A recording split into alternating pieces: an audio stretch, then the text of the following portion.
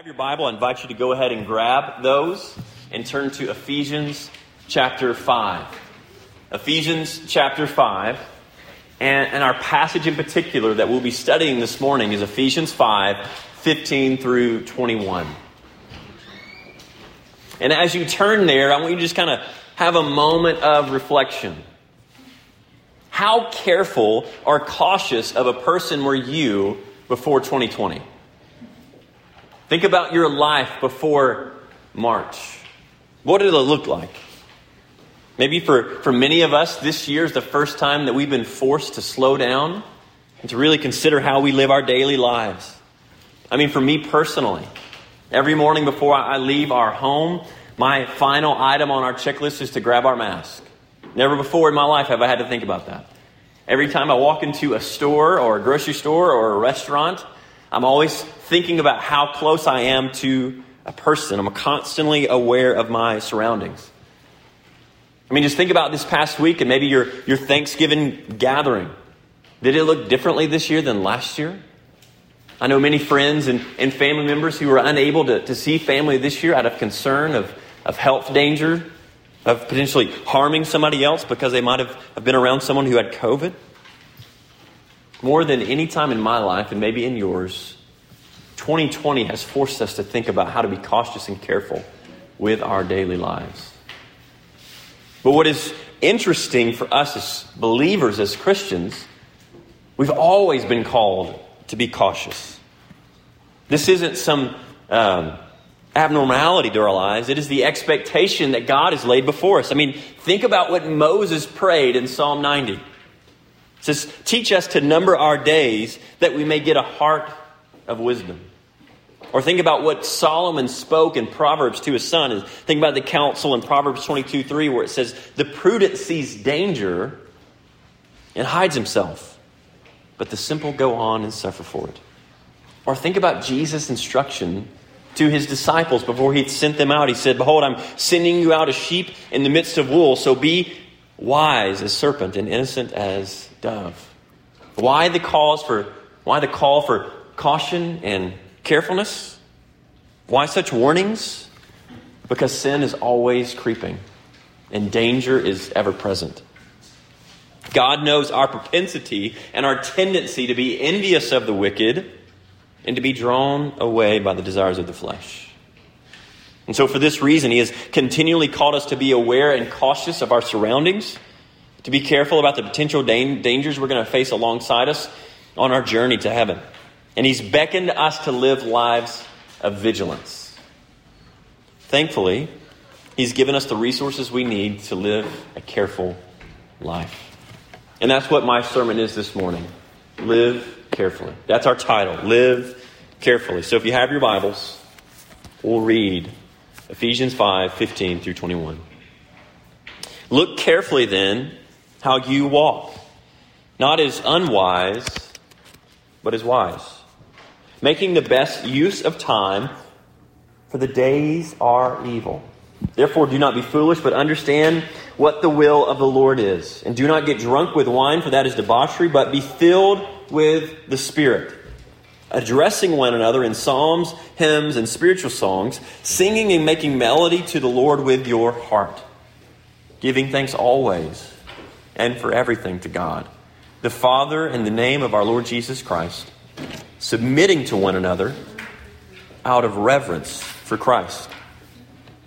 So you guys as a church, have been slowly working through the book of Ephesians. And Kyle has helpfully shown us as a church here that the first 3 chapters of Ephesians are about a gospel foundation. He's shown us of how God from eternity past has revealed in Christ his mystery. This mystery to reveal and to redeem a people to himself for all eternity. It's a gospel foundation. That's Ephesians 1 through 3. Then Ephesians 4 through 6 is a gospel life or gospel living. It is how this gospel foundation shapes every area of our life, transforms the way we live and the way that we think. This gospel foundation has practical implications for our every single day. This is why Paul is helping the Ephesians believers. He's calling them to fully comprehend what Christ has accomplished. That they should no longer walk as they once did, and be dead in their sins and cut off from God's people, but live free from the power of sin and be united to the people of God. This is the message of Ephesians, that God has saved us for himself, for his glory, and our good. And last week in the first few verses of Ephesians 5, you saw that God is, through the Apostle Paul, is calling us to be children of light. We are no longer in darkness. We were dead in our trespasses and sins, and God has redeemed us to be children of light. So live in the light. Expose ourselves to the light. Do not conform to the pattern of our former living, but expose the works of darkness in our lives. Be children of light. In the passage before ours today, Paul quotes what we believe is Isaiah, potentially Isaiah 26:19. He says, "Awake, O sleeper, and arise from the dead, and Christ will shine on you." He's saying, live as a resurrected people. That's what Paul is saying here. Live as a resurrected people. He's saying, live your life now like you will live it for all eternity, resurrected from the dead. And so in our passage this morning, the Apostle Paul is saying, in light of this great salvation that Christ has brought to us, in light of being spiritually raised from the dead and soon to be raised physically from the dead, he's saying, live carefully. Live carefully. Now, what's interesting is you'll read the book of Ephesians slowly. You'll see that Paul, all throughout, calls them to walk a certain way. See, we see here in verse 15, he says, look carefully then how you walk. And what he means by walk is just how you live. So there's 7 instances where Paul mentions walking. You go back to Ephesians 2, 1 through 2. He says, you once were dead in your trespasses and sins in which you once walked, past tense. Or Ephesians 2:10. For you are his workmanship created in Christ Jesus for good works, which God prepared beforehand that we should walk in them. Or Ephesians 4:1, that he says, walk in a manner worthy of the calling in which you've been called. Or Ephesians 4:17, he says, no longer walking as the Gentiles do in the futility of their minds. Or Ephesians 5, verses 1 and 2, he says, be imitators of God as beloved children and walk in love, as Christ loved us and gave himself up for us. Or verse 8 of chapter 5, walk as children of light. The book of Ephesians is about this gospel walk, about how do we live and walk as believers in Christ. And here in verse 15, he's essentially concluding these walk passages. He's summarizing, he's synthesizing, and he's saying, walk carefully. All that I've been leading up to now is to this point. Walk carefully. Paul is a good shepherd and he's a good guide, and he's instructing us and reminding us that the Christian life isn't passive. We aren't aimlessly wandering through this life, but we're pursuing Christ with all of our heart, soul, and mind. Pursuing Jesus is not an 8-to-5 job. It's not a weekend hobby. No, the Christian life is one that is to be lived with intention and purpose. It is our identity. The Christian life is to be pursued with vigilance and vigor. Why? Satan, the world, and the flesh are still waging war against us. In this moment of exile, we have an enemy who's seeking to kill, steal, and destroy our very lives. And so Paul is encouraging these believers to be careful about how they live, to walk closely to Christ until Christ returns or till he calls them home. Well, then how do we live carefully? If Paul is calling these believers and by way of them, us, to live carefully, how do we do it? I've got 3 points today that I want to give you from this text. First, if we're going to live carefully, we have to have a right perspective. A right perspective. Look here what he says in verse 15 and 16. Look carefully then how you walk, not as unwise, but as wise, making the best use of time because the days are evil. Paul he's calling them to step back and to be aware of the time and the age in which they live. He's calling them to have a right perspective. He's saying believers are to be aware about how they pursue life, how they perceive time, not to be aimless and apathetic. He's saying, make the most of your time, redeem it. Do not waste your time in this life. He's trying to help them understand how fleeting life is. Maybe you've heard of the famed missionary Jim Elliot. He summarized this, what Paul is trying to say, pretty good. He says, God, this is a prayer that he prayed.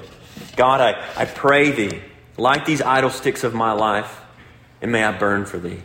Consume my life, my God, for it is thine. I seek not a long life, but a full one, like you, Lord Jesus. That's basically what Paul is saying here. He's saying, hey, be careful how you live. Try to make the most of your time. Don't seek a long life. Seek a full life. Look to how Christ lived and made the most of his days. You ever thought about what's your most precious commodity? What's the most precious resource that you have? Well, it's time. Time is our most precious commodity and resource. It's more valuable than our money, our homes. It's more valuable than what we have on our resume. It's invaluable. It moves faster than we think, and we never get it back. You can't store it up or save it for later or give it to somebody else. You're only allowed to spend what you were given each day. And instead of lamenting how we lose time or we don't have enough time in the day, we should be plotting for how we can make the most of the time that God has given us. God is all throughout the Bible shown us how fleeting our lives are. Think about, again, what I read a while ago with Moses. He's saying, teach us to number our days in Psalm 90:12. Why? So that we may get a heart of wisdom. So that we may understand that our life is short, that our life is fleeting. Think about what Solomon wrote in Ecclesiastes. Some people think it's meaningless. That's actually a bad translation. It's vanity. And what vanity means is fleeting. He's saying all of life is fleeting. So beware that this life passes faster than you can imagine. Or think about what Paul says to these Athenians at the Areopagus in Acts 17. He's saying, hey, God is the one who set times and seasons and boundaries in which we've lived. And he says the time of ignorance is up. He commands all people everywhere to repent because he has fixed a day in which he will judge the world of righteousness by men he has appointed, by a man he's appointed. He's saying the time is soon ending, that God's judgment is soon coming. See, as believers, if we're going to live carefully, we have to be aware of the time that God has allotted to us. God has numbered our days. He allotted each one of us the amount of time that we will live on this earth.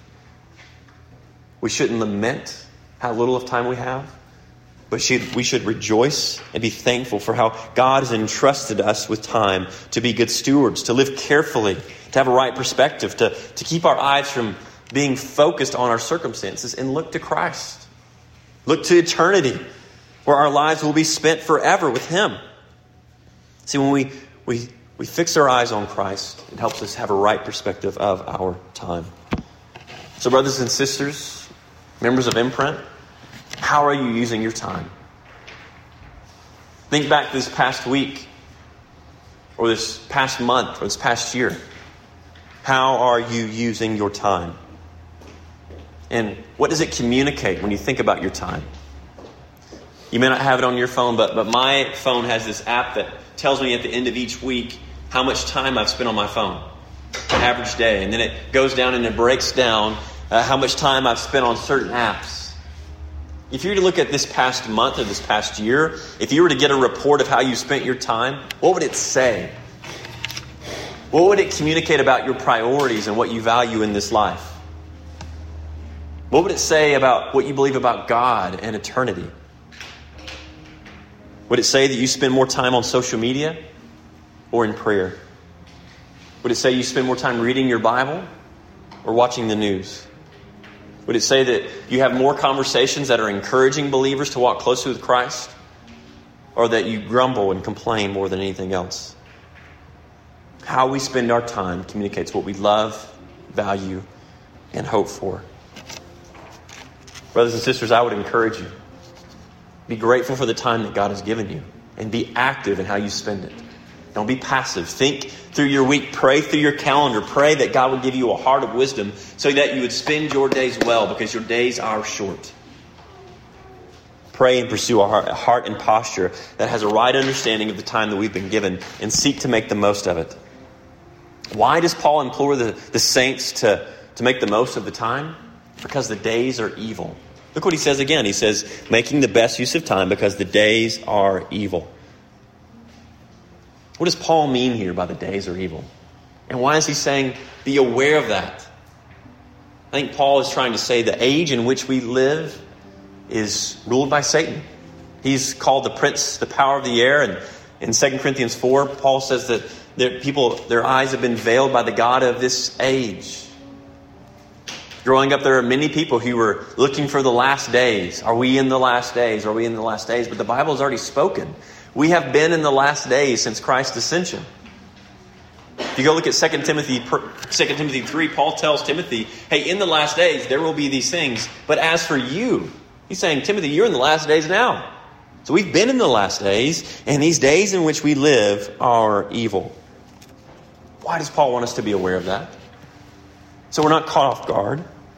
So that we're prepared to help us understand what we're up against each day. And we need to be encouraged. The Bible tells us that though Satan is the god of this age, his days and his influence is limited. That he's under God's jurisdiction.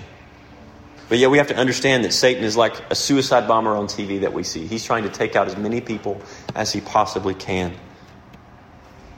Paul wants us to know what we're up against. Because each day we're encountering spiritual forces that want to attack our identity and our affection. Living in an evil age means that our identity and affections will always be attacked.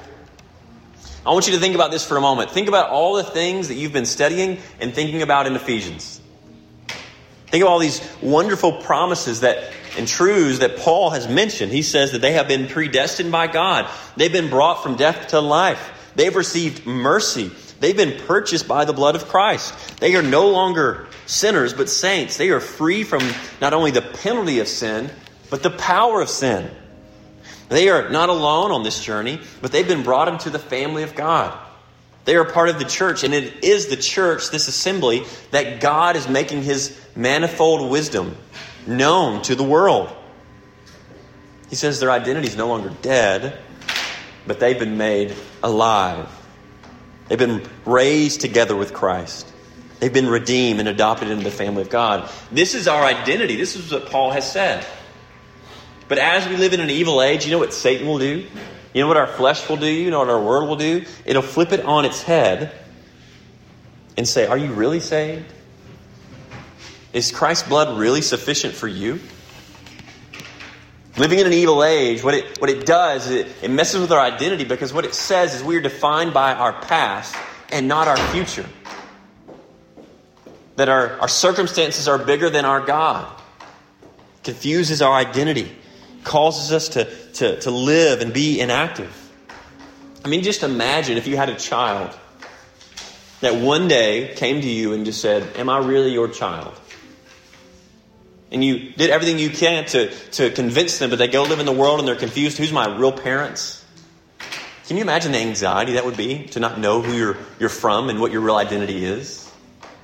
You would be inactive and ineffective. You'd have to have a blood test to prove, no, you are my child. And the good news is we as believers have a blood test. It's the blood of Christ on the cross that displays that we've been purchased by Christ. That Satan's accusations no longer have grounds. What a joy. So living in an evil age, they come after our identity. Satan, the world, and the flesh do, but not only our identity, but our affections. See, Paul in this letter, he's continually talked about how we're to call to love Christ and love the saints more than the things of this world. But what Satan does is he twists it. He wants us to love the things of this world more than Christ. He wants us to love our country and party over Christ and his kingdom. He wants us to love our possessions, our jobs, our sin more than Christ. He will do in many ways what he did to Jesus in Matthew 4. In the wilderness, Jesus was weak. He hadn't eaten. And so Satan knew that in that moment the flesh was weak, and he offered him the kingdoms of this world in exchange for worship. Satan, in your weakest moments, he wants to alter and take your affections away from Christ and transfer to himself. Saints, it's helpful for us to know and be aware that we live in an evil age. It helps us to know that we are waging war each day as we live in this world. But how are you doing in this moment with your identity? If you were to sit down with somebody that didn't know you and say, who are you? How would you answer that question? Are you in crisis in who you are in Christ? Are you at complete peace because of what he's done?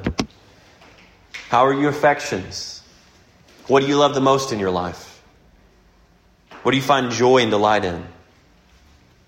And I would encourage you, how often are you reflecting and meditating and praying and speaking these wonderful promises that God has given us in his word? Are you allowing the past to define and alter how you see yourself? Are you allowing suffering to distort your understanding of what Christ has done for you? Brothers and sisters, be careful, for Christ has redeemed you. He's given you a new identity and a new heart. So part of living carefully is having a right perspective about time and the age in which we live, so that we can make the most of our days and protect our identity and affections. Not only do we need a right perspective to live carefully, we need a right purpose. We need a right purpose. Look at verse 17. Look back at your Bible to verse 17. He says this, "Therefore do not be foolish, but understand what the will of the Lord is." He's saying to live carefully and to not be foolish, you must understand what the will of the Lord is. Now, growing up in the church in the South, that was a question that I heard so many Christians ask themselves. What is the will of the Lord for my life? And really what they're asking was, what does God have planned for me? Where should I go to college, and what job should I do, or who should I marry? And I do believe clearly that the Bible speaks to some of those things, that God is concerned about your daily life and where you work and who you marry. Just look at the book of Proverbs. I think it's helpful. But I don't think that's what Paul is referencing here. He's referencing something completely different, I think, about the will of God. He's talking about the ultimate will of God. And even if you look throughout Ephesians, just chapter 1, if you do a study of Ephesians 1, look how he talks about the will of God. Gives us a clear understanding what he means here in verse 17. He says in Ephesians 1, 4 through 6, he says, in love, that God has predestined us for adoption to himself as sons through Jesus Christ, according to the purpose of his will, to the praise of his glorious grace. Or you can go a few verses down. Next verse, 7 through 10. Actually, verse 9, he says, he's making known to us the mystery of his will according to his purpose, which he set forth in Christ as a plan to do what? To unite all things in him. Things in heaven and things on earth. Or go down to verse 11 and 12. That he's working all things according to the counsel of his will for the praise of his glory. So what is Paul saying here? He's saying God's will. We need to understand what God has done, is doing, and will do. That is the will of God he's focused on right here. So what is the will of God here? It's our adoption. So focus, understand, and know that you have been adopted into the family of God. That if you have been adopted, that nothing can take you away from God's family. Not only that is the will of God, but the will of God is he's uniting all things to himself in heaven and on earth. And he's working all things according to the counsel of his will. So Paul says, understand these things. And when you hear him say understand, what does that mean to you? I don't think it's mere mental assent. See, I think what Paul is saying here is see what God is doing and join alongside him. Submit and submerge your life to what God has been doing for all time.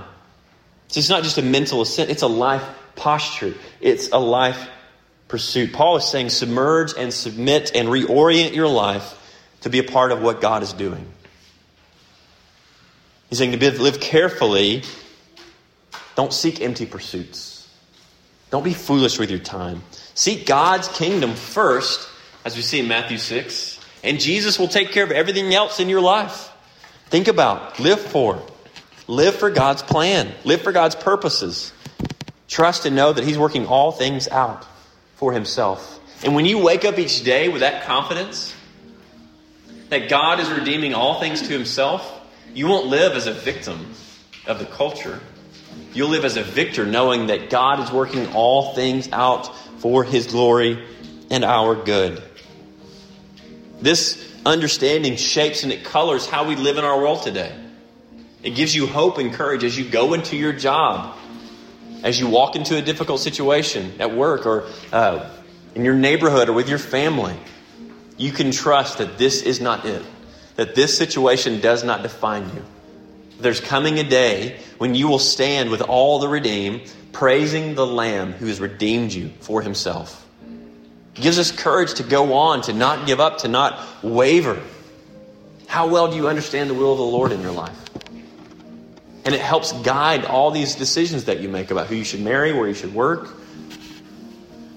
We should think about the will of God often. It guides us, it directs us. In light of J.I. Packer's passing this past year, I saw that you guys are reading his Concise Theology book. It's a great book. But I went back and I reread Knowing God. I hadn't read it in probably 10 years. And there's a quote that has stuck to me about knowing God's will. How do you know God's will for your life? And Packer writes this. He said, guidance, like all God's acts of blessing under the covenant of grace, is a sovereign act. Not merely does God will to guide us in the sense of showing us his way, that we may tread it. He wills also to guide us in the more fundamental sense of ensuring that whatever happens, whatever mistakes we make, we shall come safely home. Slippings and strayings there will be, no doubt, but the everlasting arms are beneath us. We will be caught, rescued, restored. This is God's promise. This is how good he is. And so that's why I think Paul, for 3 chapters, lays out this beautiful gospel foundation, because he's trying to encourage these saints to not be discouraged, to not be overwhelmed by the pressures of this life, because God will bring us safely home to himself. So I don't know where you find yourself today, but I would encourage you, think on the will of God. Think what he's revealed to you in Christ. Think what he's done for you in Christ. I don't know if you remember life prior to not having Waze or Google Maps or Apple Maps on your phone. I have no idea where I'm going half the time now because I'm so stuck to my phone. But I can remember briefly those days when my friends or dad would give me counsel of where I was going. And so I would just write it down on a piece of paper and I would just try to follow the streets. And I can remember moments of driving home maybe from college or going to a friend's house where I would be going somewhere and I would not feel really comfortable about where I was going. I would think to myself, this doesn't look right. But I would trust the instructions. And more times than not, I would get there. And I know sometimes you look up as a Christian and you see injustice. You see heartache and pain and suffering. And sometimes it doesn't look right. And I want to encourage you, it's not right. But one day it will be right. So keep keep following the instructions that God has given you in his word. And keep trusting in these promises of what he's doing. And what he will do, and what he has displayed in Christ. So saints, whose will do you want more in your life? God's or your own? Whose will do you think about more in your life? God's or your own? Do you give your life to things that will live beyond you?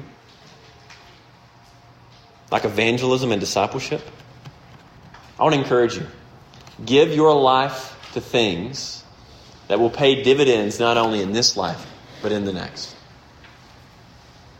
Seek to build up this bride, this church, this congregation. Pray for it daily. Pray that it would flourish. Pray that God would use the gifts that you've given, that he's given you, to build up this community, this people.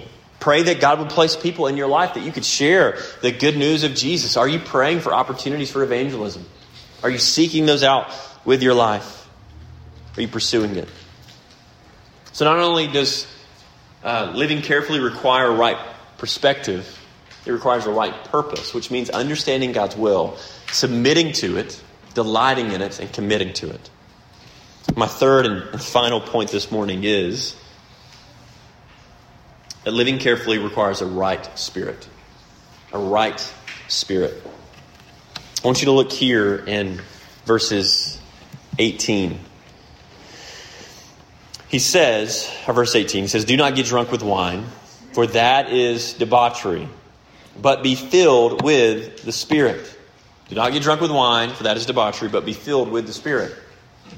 Now, I grew up in a place where it was very much about the temperance, right? And they would use this verse to talk about, you just don't drink altogether. But that's not actually what Paul's referencing.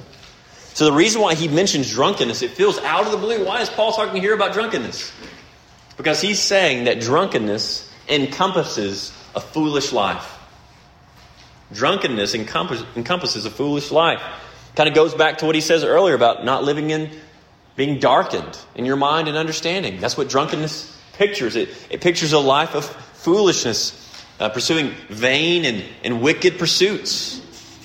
And as I read for this sermon, I read Martin Lloyd-Jones, who was a pastor in England. He referenced that if you look up alcohol, it is always listed in a book of pharmacology as a depressant. What alcohol does, right, is it depresses your senses in every single way. And so I think that's what Paul is saying is when you're drunk, when you've had too much alcohol in your system, you're depressed in every way. You are not living according to the wisdom that God has given you in His Word. Whereas the Spirit is a stimulant. It enhances our life in every way. So we have 3 children, 3 and under, and we have a 3-month-old. One of my favorite parts of the morning is drinking my 2 cups of coffee. It's glorious. Heavenly nectar in that little cup. It's wonderful. I love it so much. Why do I drink that? So it stimulates my mind. It gives me the energy that I need. And that's kind of this idea that the way we get the most out of our lives, the way we live carefully in this world, is being stimulated and guided, not by the former ways of our life, not by the former thinking that we used to think, but thinking and being guided by the Spirit. Now, depending on your background, when you think about being filled with the Spirit, this is kind of an exciting idea. You're like, yes, this is what I want. I want this experience. But we need to be careful here. Because this isn't necessarily an emotional experience. It's more about a life. It's about a pursuit with the people. And I would remind you that there's a difference here than what Paul said in Ephesians 1:13. He says that we were sealed with the Spirit for the day of redemption. As a down payment, as a deposit for the guarantee of our salvation. You remember that early on in Ephesians 1. So you can't undo the seal. What has been sealed in you, what the Holy Spirit has brought about in your life, you can't undo. So you're sealed for all eternity. But you can be filled daily. You can be filled or not filled daily with the Spirit. And this is something that we need to pursue. So how do we live? How do we be filled with the Spirit? What does Paul give us here to know how to be filled with the Spirit? Well, look what he says in verse 19 and on. He says, addressing one another in psalms and hymns and spiritual songs, singing and making melody to the Lord with your heart, giving thanks always and for everything to God the Father in the name of our Lord Jesus Christ, submitting to one another out of reverence for Christ. So there's 3 things that I think Paul gives us for how we can be Spirit-filled. So we're going to live carefully. We've got to be Spirit-filled. And I think Paul gives us 3 things here that help us to be Spirit-filled. The first is this. We have to see that the Spirit-filled life is communal. The Spirit-filled life is communal. He says, addressing one another in psalms, hymns, and spiritual songs. Well, the passage that's helpful for us to understand a little bit more what he means is Colossians 3:16. It's kind of the sister passage to what we're reading here in Ephesians 5. And in Colossians 3:16, Paul says, let the word of Christ dwell in you richly, teaching and admonishing one another in all wisdom, singing psalms, hymns, and spiritual songs with thankfulness in your heart to God. Again, it's that idea of communal. So yeah, being Spirit-filled is an individual thing that we do daily as we walk, as we submit to God's word. But it's communal. It's us together. It's us as a collective desiring and seeking to build up this body. See the word of Christ dwell amidst this congregation, to grow and take root and to thrive. It isn't just this emotional experience. It is the community of God working together to fight our sin, to walk closely with Christ so that He would rule and reign in our lives together. So this idea of being communal, of teaching. He says addressing, which means speaking. So speaking to one another, psalms, hymns, and spiritual songs. And as you study commentators, there's no real distinction between psalms, hymns, and spiritual songs. But it's basically work to edify one another. Work to build one another up so that you may be fed and grow spiritually. So we live in the city. So where we live in D.C., we are 4 blocks from the Supreme Court building and 5 blocks from the Capitol building. So we get out and we walk there. And one of the challenges is when you have a young family is figuring out how do we get groceries. Especially in the pandemic, we want to be careful. So we've kind of decided that we're just going to budget in Amazon grocery delivery. So it's what we do. They deliver it to our front door. And one of the things that has been so fun in that is to see how excited our girls are to see what food they're going to eat. They just love going through the bags. It's like, what have you brought for us to eat this time? I'm so excited to eat, right? Love going to the grocery store. Love seeing the food. And that's how we should approach our Sunday gatherings. Is knowing that through our Pastor Kyle here, that God has given him a word for us to feast on.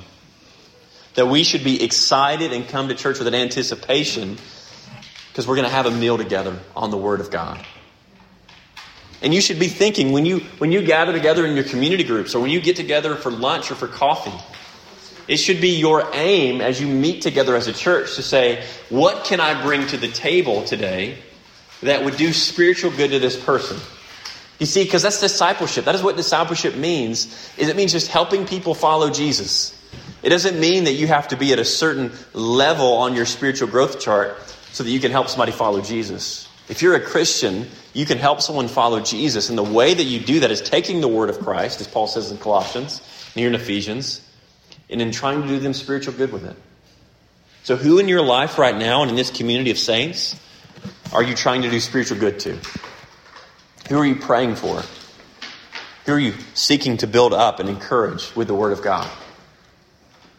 When you meet together outside of this gathering, what are you bringing to the table to see them grow and flourish spiritually? That is what it means to be Spirit-filled, is seeking to see other people thrive in Christ, to see their sin diminish and their love for Christ increase.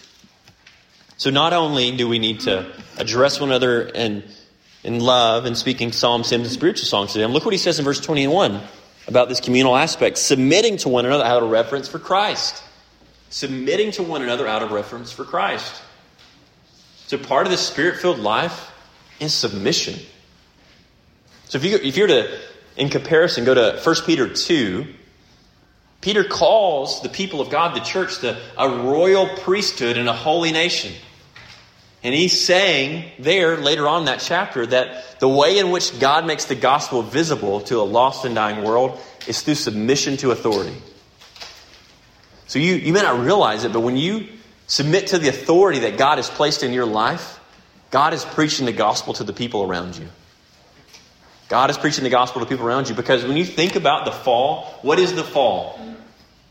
Adam and Eve in Genesis 3, I want to be independent of authority. And so submission is counterculture. It's counter to our nature. And when we submit to one another out of reverence for Christ, we're displaying the gospel. So what authority has God placed in your life? Paul would later say in Ephesians 5, wives, submit to your own husbands, as you'll talk about. Wives, are you doing a good job of laying down your life to voluntarily support your husband through submission? Husbands, are you laying down your life for your wife and supporting her and seeing her flourish with the word of God? What would your boss have to say about you? Would he or she see Christ in you by the way you submit? Even if they're bad bosses, what would they say about your life? Are you being a good member of this church and submitting to the leadership of Kyle? As Hebrews 13:17 says, to obey your leaders, for they will be ones who will give an account for your soul. What's your posture and disposition to the leadership that you have in this church? Are you praying for them? And even as a covenant community, you have authority over one another to make sure that we're walking together in Christ. How are you doing? Fulfilling that covenant. We need to encourage one another to continue to be faithful, to submit. Through our submission, the gospel is clearly displayed. So not only is the Spirit-filled life communal, it is confessional. It's not only communal, it's confessional. See what he says here. Singing psalms, hymns, and spiritual songs. Singing and making melody to the Lord with your heart. What he's trying to say is the way in which we encourage one another is by confessing our faith together. When we gather together, when we meet for coffee, when we try to disciple one another, the content actually matters. Content matters. That's why Paul says earlier in Colossians 3 that the word of Christ dwell among you richly. Not necessarily what a podcast said recently or what you heard on the news. Let the content be Christ, what Christ has done. One of the things I'm concerned about kind of in Christian evangelical world is there's a lot of popular Christian worship bands that a lot of people love, and they know them and they sing their songs. But their content in many ways could be written by a non-Christian. The things they're singing and saying, they're not edifying because it's all about self. It's all about me and my emotion. I mean, just think about it. If you were to grab your song sheet from today, think about these wonderful lyrics of "Come behold the wondrous mystery." Come behold the wondrous mystery. He, the perfect Son of Man, in his living and his suffering, never trace nor stain of sin. See the true and better Adam, come to save the hell-bound man. Christ, the great and sure fulfillment of the law. In him we stand. This is what it means to address one another in psalms, hymns, and spiritual songs. It means to confess our faith together. It means to point one another to Christ so that we may be edified and built up and encouraged. And when the content of our meetings and our gathering is Christ, we all benefit. We're all encouraged. We're all built up. So when you meet together, make sure that your meetings are around the Word, because it's the Word that produces life. It's the Word that gives us strength. That's why when Paul in 1 Corinthians 2 says, I knew nothing among you, Corinthians, except Christ and Him crucified. Even early on in 1 Corinthians 1:18, he says, it's the message of the cross is foolishness to those who are perishing, but it's the power of God unto those who are being saved. Our content matters.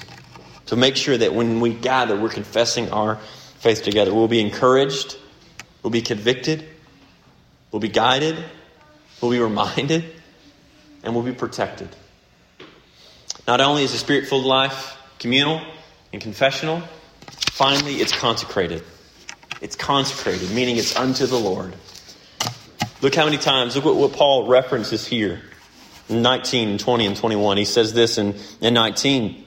Making melody to the Lord with your heart, giving thanks always for everything to God, the Father, in the name of our Lord Jesus Christ, submitting to one another out of reverence for Christ. The Spirit-filled life is a life that is dedicated to God in every way.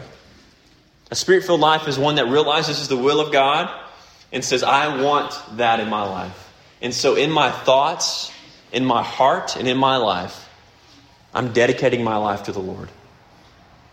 Sounds very familiar to Romans 12, 1 and 2 about this is your spiritual act of worship. Offer your bodies as a living sacrifice to God. So if you want to live carefully in this life, wake up every day and give your all to God. Which means you simply pursue the life that Paul has laid out in Ephesians 4, 5, and 6. It's a life that is dedicated to the Lord in every way. So if we could just watch your life for a moment. Who are you living for? Who are you offering worship to? When you lay down at night, what are you thinking about before you fall asleep? When you wake up in the morning, what are the first things you're thinking about? What does that say about our God? What does it say about your life? So brothers and sisters, as we see from this passage, we're called to live carefully, to walk carefully. We live in an evil age. Our days are short. We're called to be wise, to make the best use of time. We're called to understand, to not be foolish, but to understand the will of God, submit to it, see it take root and bear fruit in our lives. And we're called to be Spirit-filled, which is communal, it's confessional, it's consecrated. So I want to encourage you in this. Pick up the cross and carry it daily. Choose the cross over comfort. Submit your life unto God and His plans and purposes for your life. Don't be discouraged, brothers and sisters. For our time on earth is far shorter than we can imagine. And our future home is better than we had hoped for. Let's pray.